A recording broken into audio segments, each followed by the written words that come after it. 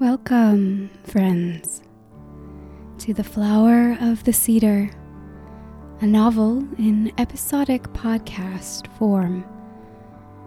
We are about to start the next chapter.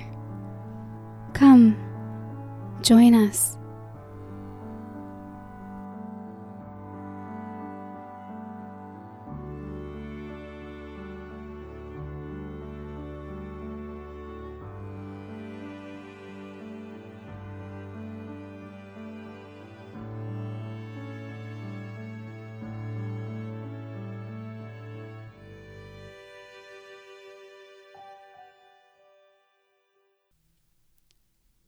Chapter 1.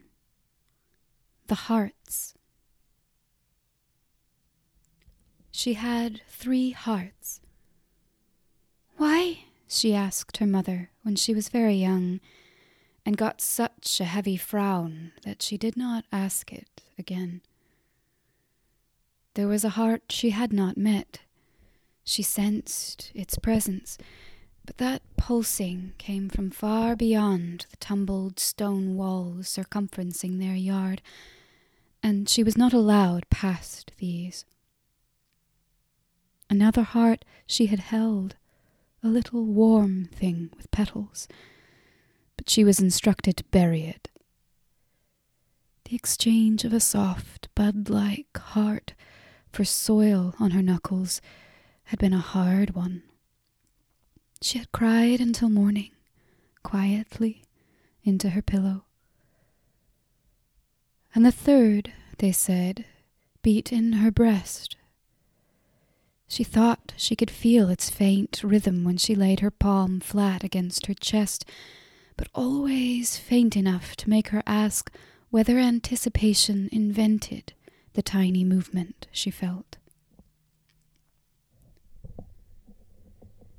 She lived with her parents in a small cottage far from other habitation, set like a cupped pearl amid green hills and trees tall and proud. Her father had cleared land at the end of their valley, and he tilled its dark earth and kept sheep for fleeces on the slopes of the rising hills round about. He left their home in the mornings and returned at night, and the little girl had never seen the husbanded fields nor the flocks of her father. Neither did she meet the few lads from the distant village whom her father employed as shepherds during the sowing and harvest seasons, when he could not leave his crops. She remained with her mother in the tiny cottage, and its garden spilling out behind, only catching distant glimpses of travellers on the curved road that dipped down from the northern cleft between the hills, looping with wide berth their cottage and garden, and passing away south to the village where it lay beyond the horizon. Often these travellers were only single silhouettes or a pair, but sometimes she saw family groups with wagons making their slow way down the disappearing road to the village and beyond to the far sea. When she reached her 9th winter, she wondered for the first time if the other children she occasionally saw also possessed 3 hearts, or rather, had possessed. The possession, she thought with a throb, was past. She rubbed her palms on her overskirt as though wiping away remembered dirt. The thought was a new one.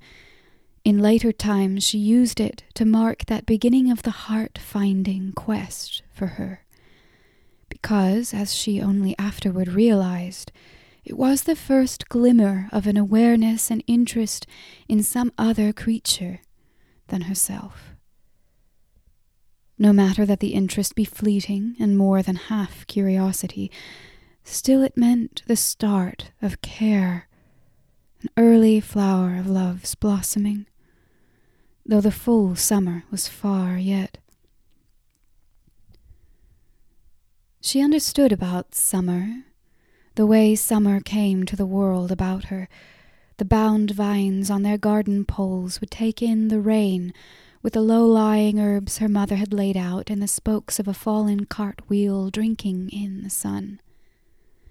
She liked to wander down the short, narrow paths worn by her mother's feet and peer at the new growth during spring, marking the progression toward the full world summer. But her own heart, when she thought of it, in her own heart, she never felt the gentle swellings of buds that her mother's morning glories put out. She thought it must be dry, like the cracked winter ground, if it indeed bore a resemblance to anything. This thought had occurred to her when she was very small, and in the spring she watched her mother watering the garden. Her mother was bemused and angry when, some days later, she discovered her small daughter soaked and shivering beside the empty watering can. The little girl caught cold, but she complained not at all, sneezing and thinking with hope that her heart would grow with the garden now. Her disappointment that summer came heavily.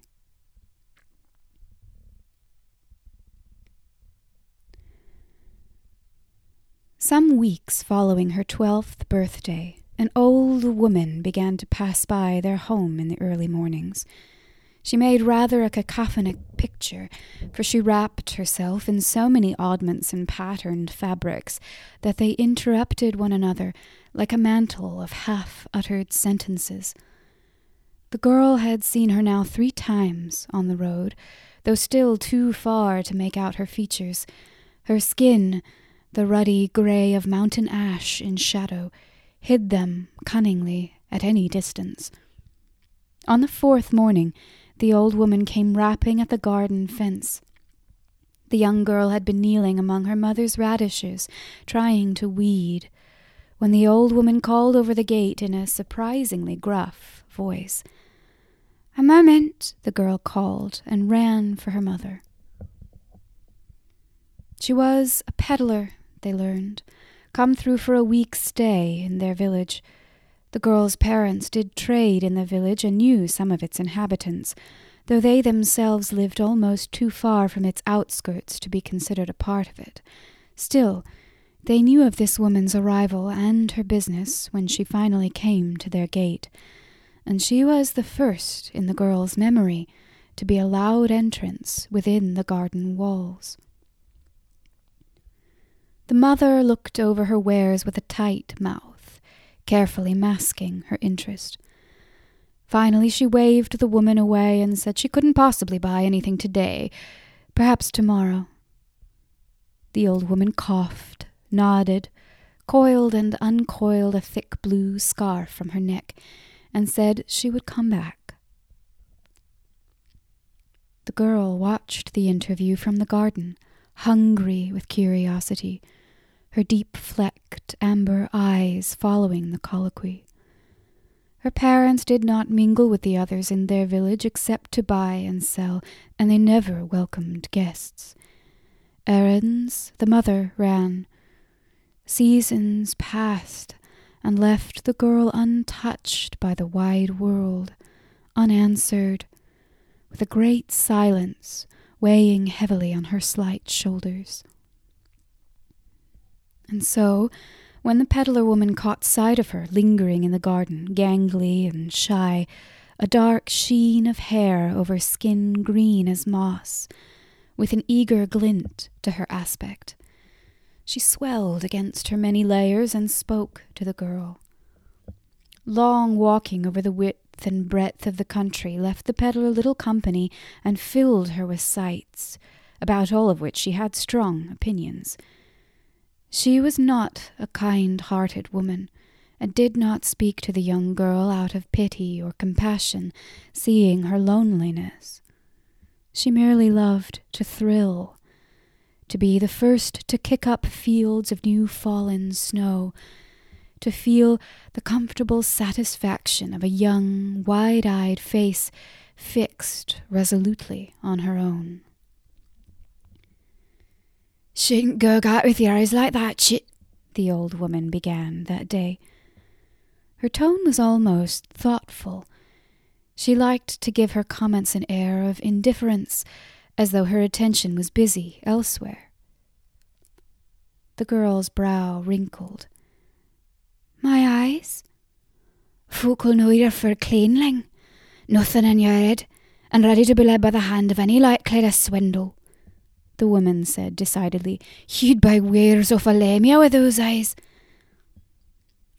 The girl had not heard the words lamia, or cleanling, or swindle, and the sentences made but hazy sense to her.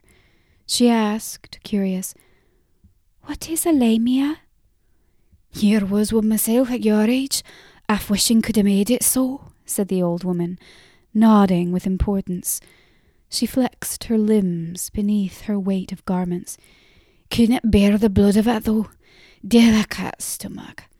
Lamia's sly folk. Won't blanch it a gutting. Don't cross with them here. There's no more powerful or beautiful, nor wise neither. Crafty, as is. She coughed into her right sleeve. I'd give my weight in gold to be a lamia at that, but not to sit by one at tea time. And she broke off into throaty barks of laughter. The girl sat amazed, listening, her open eyes fixed on the old woman's face, and the woman basked in the incredulity. What is a gutting? The woman took her time in answering. She adjusted several shawls about her, shook out her arms, and said, It can't just go about saying that, little cleanling. For one, the God is dead set against it. And if there is any might have more throw than lamia, it's him. Awful grave sort, they say, and dull with it, for ever making rules. Suppose the lamia hate him for that. As long as they've been around, and mark, that's long and long, they've never so much as let him touch a single heart of theirs. The proud and beautiful don't need it, not from him, they say. And that's the way they have their guttings, to keep their hearts alive. She clucked her tongue. Brave, sharp women they are, to keep from him. Oh, the rest of us, we're weak-legged, slow-brained, have to live with dead hearts if we don't fancy being his slaves, but can't watch the guttings or pay for a lamia's work. Vague impressions from the old woman's prattle began taking shape in the young girl's mind. The forms of tall, robed women, holding their glowing hearts before them, eyes iridescent with triumph. A grey form, near to the ground, reaching in vain for the hearts, too heavy and small to come close. She imagined the women laughing, running, swift-footed with cunning, far beyond the dull creature's grasp. She felt an ache in her chest, and the breath she drew next came out in a sigh. She lifted her head to the old woman, considering her next question. The lamia, she said slowly, they can grow a heart. She paused and added, timidly, afraid of how much she wanted the answer, Could they grow mine? The old woman glanced at her, already losing interest. She needed to visit 3 more homesteads before nightfall, and the light was beginning to slant. "And you listen, Chid," she said impatiently. "They grow their own hearts, and precious secret their methods be too. Those with good gold can persuade them to do it, but they won't say how, and the little I know ain't pretty. Leave 'em be." "But how—" began the girl. "Hush up! I can't idle here talking all the day, and that to a cleanling. I wouldn't know a lamia if it slit her own gullet and talk with the trees doing it. Be off!" And the woman shook herself, turned, and left the garden at a shuffle. The girl sighed again as she watched her go. She knew she could not ask her parents about the Lamia. She turned to the silence of her home and disappeared in the doorway.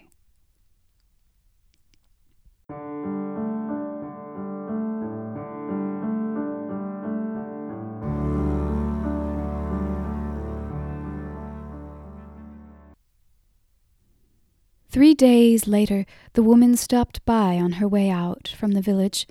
The girl's mother had promised to buy some oddments off her, which put the woman in a good mood, which was to say, a talkative one. She bustled from the house and saw the girl again, mudded from the knees down and grime between her fingers. "Bates, is it?" she said. The little girl nodded mutely. "Can't stand him," said the old woman matter-of-factly, coming and shifting her many trailing clothes with a grunt, so that she could plant herself on an overturned barrel beside the dirty girl. "Mate for me. Nothing of these weeds and grubby roots. 'Tain't natural food. But others not all say it as I do, more's a pity. It's only dwarfs feel it like that. You sit at their tables, you can be sure to have a right sort of feast. Whole roast and meat shining with the oil's bones, and there's what I fancy." "You have eaten with dwarves?" The girl had halted her work among the beets, hungry for conversation. An earthworm oozed past her left foot and was swallowed by the earth in slow gulps. Was it the worm or the earth which gulped? "Laws, no. Catch any dryer eating with them. Leastways in their own holes, I say. That's no to speak of travelling dwarfs, and I've eaten with scores of them in my time. There's few I haven't had cause to eat with, much as I'm back and forth selling. You meet a dwarf in any alehouse, they'll order the mates of the place. But you'll not find it like to the dwarven holes. Not hospitable folk to any ain't dwarvish, or you'd not be finding me here talking with you, trying to sell trinkets up and down the country and never home to lay me head. Dwarves, they know how to live. Silent, deep under earth, with caverns thick in gold and fine jewels, and long banquets for their dead kings more often than you could blink." The woman sucked in air and coughed it out again, her ashen fingers plucking at a burnt orange scarf over her shoulder. The girl was fascinated. This was what she wanted. Someone who would tell her things, anything that told of the world beyond her home, and perhaps among it all, what she wanted most, the way to regain her hearts. She asked, "Do the dwarfs feed their hearts like the Lamia?" The old woman stiffened then, her long, grey, lanky cheeks and heavy brow seeming to drain of expression. "Dwarves nothing," she said meaninglessly. "Should like to know where you get your cock-brain ideas. Feed like Lamia, bah!" She did not know, and had never asked. And to admit ignorance was one of the only sins left in her estimation. A silence stretched between them, and the young girl, confused, supposed that pursuing the question of dwarven hearts would be unwise. She said in a conciliatory voice, "You've seen a lot of dwarves, then?" The woman grunted, somewhat mollified at the intimation of wide experience. "Enough of them, yes.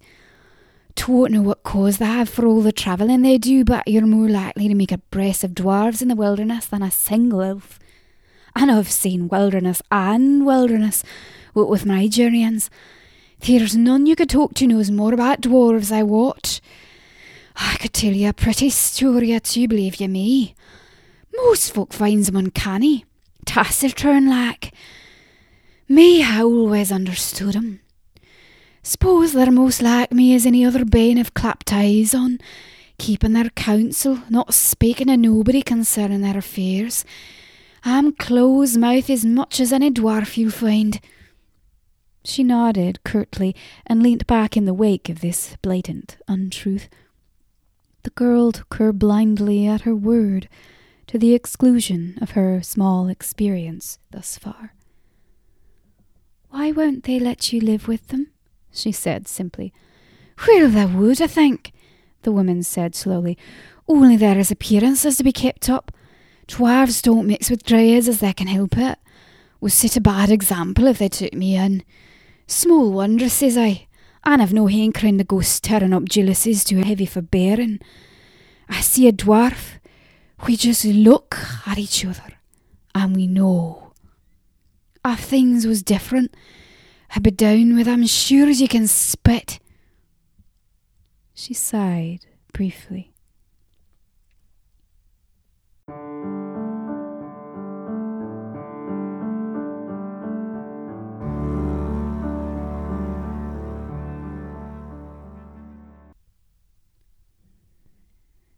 She stopped in once more before leaving those parts to deliver the 3 wrapped parcels the girl's mother had finally bought from her. It was 2 months shy of summer. When the woman arrived, the girl was not in the garden. She was, in fact, sleeping uneasily in her room, with a slight touch of sickness the changing seasons had wrought in her. But when she heard the gravelly voice near her home's entrance, she pushed back her thin blankets and shook herself once before stumbling out. She caught the woman just before leaving and asked for speech. The woman nodded, broad as she felt in the recent sale, and with time to spare now that she had coin to justify it. "Blasted hot it is," she said with her customary grunt upon sitting. It was in truth somewhat cool, but doubtless her layers supplemented the scant temperature. The girl wondered briefly what the woman wore during the summer months. She felt a swell of excitement at the company, and the eagerness showed on her face, like the unself-conscious, quiet panting of a young pup watching morsels of food go from the plate to its master's mouth. Perhaps this time, just perhaps, one will fall unheeded. "Last time this sort of heat hit," said the woman, "both my boots burst their laces, and I'd gone on bare feet over 2 miles, clear from one town to the forest and through. God! But I remember how those stones blister. All that heat soaked into him. A good thing my feet are as tough as the rest of my hide. 3 minutes pass and I don't feel a thing. Not a blessed thing. Puts me in mind of an odd happening that. I was..." She paused, sucking in her upper lip as she thought. 7 winters back. Remember it clear as spit, though. I'm not one for going all soft-headed with age. Me, I keep my memories. And that's no small thing, what with all the ones I've got, long life, like mine. But this one... She shifted back on her heels, contorted her legs briefly, and stretched them out before her on the earth. She looked strangely childish, and the girl before her seemed very old, with the grave expression she wore. A beetle with a shiny blue and black carapace trundled to the edge of one of the woman's hems and stopped, entirely frustrated of purpose. She didn't notice and continued, "I've been gone 3 days without shoes again. Turned about from where I was headed and hadn't hit the village when I should have found it a day and a half before. But the country didn't look just right from when I journeyed there afore. Odd tall trees the like I hadn't seen nowhere, pasty bark like moonshine, and feathery little leaves way up on the trunks. Crazy trees. Dunno sitting to grow like that, but blessed if they hadn't been grown o' purpose. I could tell someone'd been at 'em, trimming 'em and all. And the air." She shivered a bit, remembering, despite the heavy heat she said she felt, and her sweat sheened over forehead, thick cheeks and neck. "Well, it wasn't right, that air. Like something... Something too cold. The way it makes the mind sharp and fuzzy all at the same time. Didn't like it. Found I was thinking of things I hadn't pondered on since I was a little kleiny like you. Put my teeth on edge, it did. What did you do? The little girl asked. Her hands were twisting themselves slowly in her lap. She still felt somewhat feverish, but she was determined to stay awake and listen. Walked faster, of course. I knew I must have gotten into Elves country somehow. Still dunno how to this day. Ain't more than 12 miles atwixt Brenner and Clough to where I was headed, and that old plain pine forest. Well, where I was wasn't a single pine to be seen. I thought to myself, how did you know? The little girl interrupted.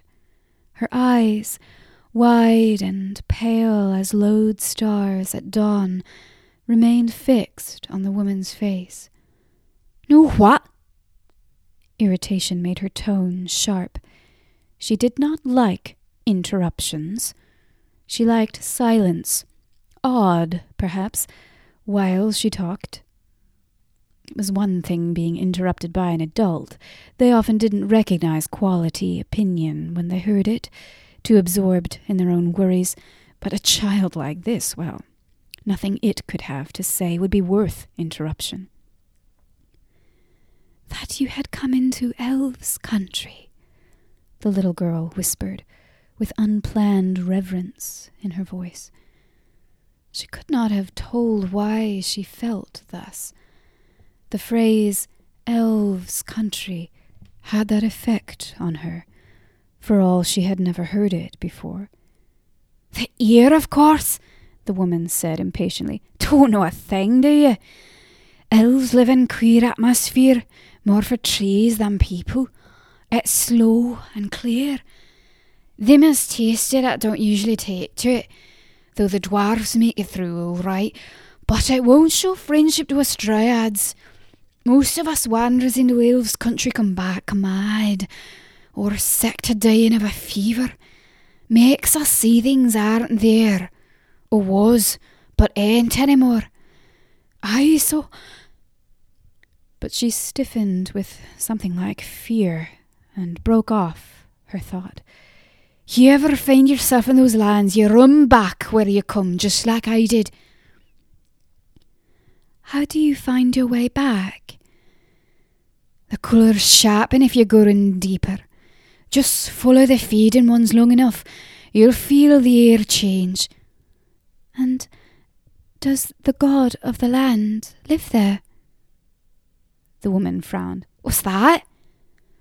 The god of the land you told me about, the grey one. Does he live in the Elves country? The woman did not remember what she had told of the god of the land, and the forgetfulness made her defensive. Elves, no. You've a bundle of fool ideas in your pate, chit. The elves, they keep his rules or not, he wouldn't know. He's here, lives in our country. Where? The woman coughed. The conversation was shifting to ground where her knowledge failed. He's got a home with us some bunch away south of here. More dry land there, not so green as this. And he has a burrow in the ground. She swore and laughed openly, unkindly, staring at the girl. Chat, what are you talking of? A god in the ground? But I thought... The girl started, confused. Suddenly she realized she had made that up to go with her picture of the dull, grey, creeping thing she thought of as the god. She had made it so firmly up that she'd thought the peddler woman had said it. What was the woman saying now? All of alabaster and such... Very grand. Never seen it myself, as I don't much care for him. Is meddlesome. Nor do he care for us neither. Keeps to himself with his little tribe of oddments, and never a toe out of line among 'em. He doesn't come here? Oh, well, there's that, she said vaguely, waving a hand. but it's only enough to drive me crazy with his talk of killing hearts, so somewhat. Kill them alive, he says. Or his slaves say he says. Never seen him. They say you can't. Why not? Chet, you through with your questions yet? The woman snapped testily.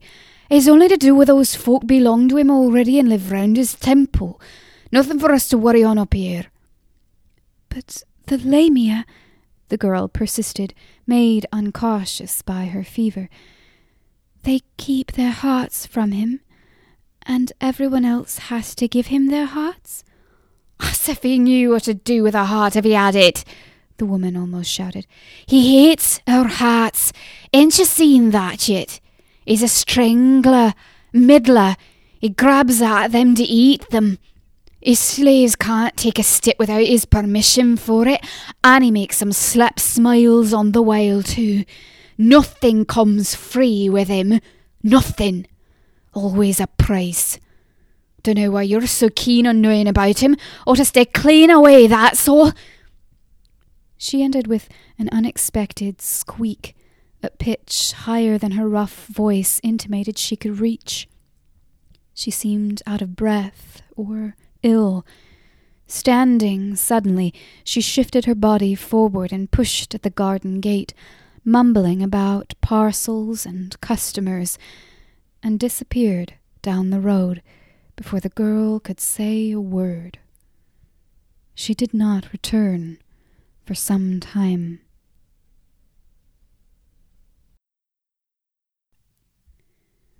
The Flower of the Cedar is written, produced, and published by me, Kay Ben Avraham. This content is made possible by the support of my patrons on Patreon, who make monthly pledges they can increase, decrease, or cancel at any time. If you are enjoying listening, please consider supporting my work on Patreon. Even $1 a month makes a great difference to a struggling author. For those of you wishing to support this work in non-monetary fashion, you can tell a friend about the podcast or leave a 5-star review on Apple Podcasts to help ratings rise so that other people can find it. Thank you so much.